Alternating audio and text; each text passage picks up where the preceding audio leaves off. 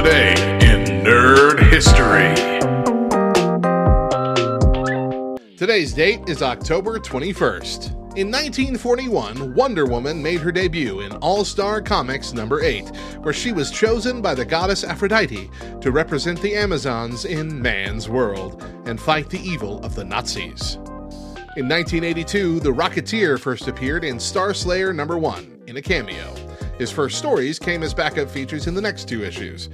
The Rocketeer's secret identity is Cliff Secord, a stunt pilot who finds a stolen jetpack that allows him to fly and fight evil. For more nerdy facts about today's entries, visit lovethynerd.com/nerdhistory.